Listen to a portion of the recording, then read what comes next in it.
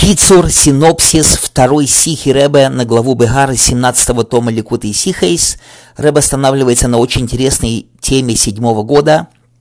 о том, что в 7-й год, с одной стороны, человек делает свою землю эфкером, никому не принадлежащей, с другой стороны, человек прощает свои долги в 7-й год, но это именно человек делает. В принципе,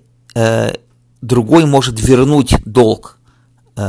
хотя вроде бы ему должны были простить, но тот, кто должен, имеет право вернуть. Тот, кто принимает долг, тот, кто одолжил, говорит: нет, я не хочу, но если тот все равно настаивает, то можно принять долг в 7-й год, хотя вроде бы надо было его простить. Получается, что это один из примеров, про который говорят мудрецы, что тот, кто возвращает долг в 7-й год, хотя он и не обязан, но мудрецы от такого человека получают удовольствие, потому что он сделал хотя вещь и не обязательную, но правильную и хорошую, и делающую в мире что-то приятное, хорошее и замечательное.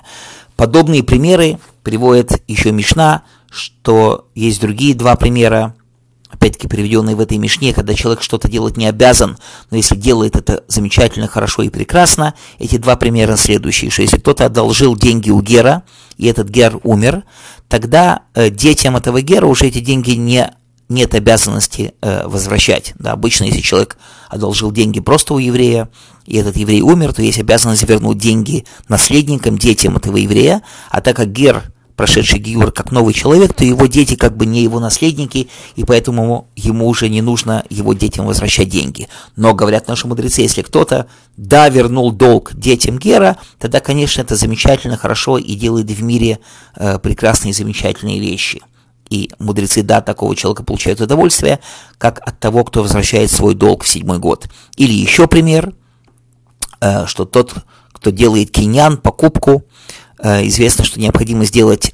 уласа киньян, действие киньяна, то есть, допустим, если человек покупает какую-то вещь, он должен приподнять эту вещь или потянуть эту вещь. Если же только произошел договор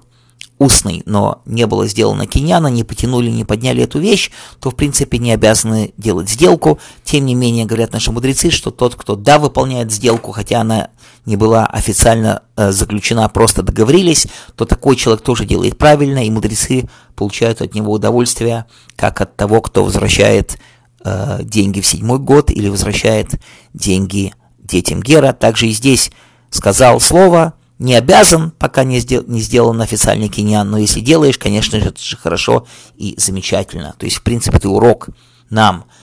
делать в этом мире правильные и хорошие вещи, даже если по закону человек, строго говоря, их не обязан делать, все равно, конечно же, нужно делать правильно и хорошо, и тем более, так как известно, что отношение Всевышнего к нам – это как отражение лица в воде, то и мы хотим, чтобы Всевышний тоже, если даже не обязан, но делал нам замечательные, прекрасные, хорошие вещи, самое главное из которых, конечно же, это приход Машиаха. И когда в 7-й год, и в главу, когда мы говорим о 7-м годе, тем более в год,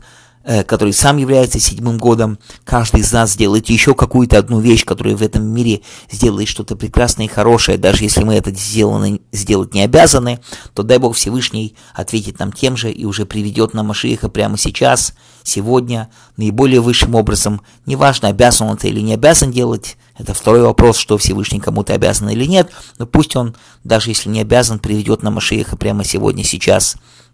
и на самом возвышенном божественном образе. Дай Бог, чтобы в этот год, в эту паршу 7-го года мы уже удостоились идти в землю Израиля, где мы сможем соблюдать 7-й и 50-й годы, дай Бог, с моментальным приходом Машиаха. До будущих встреч, дорогие друзья.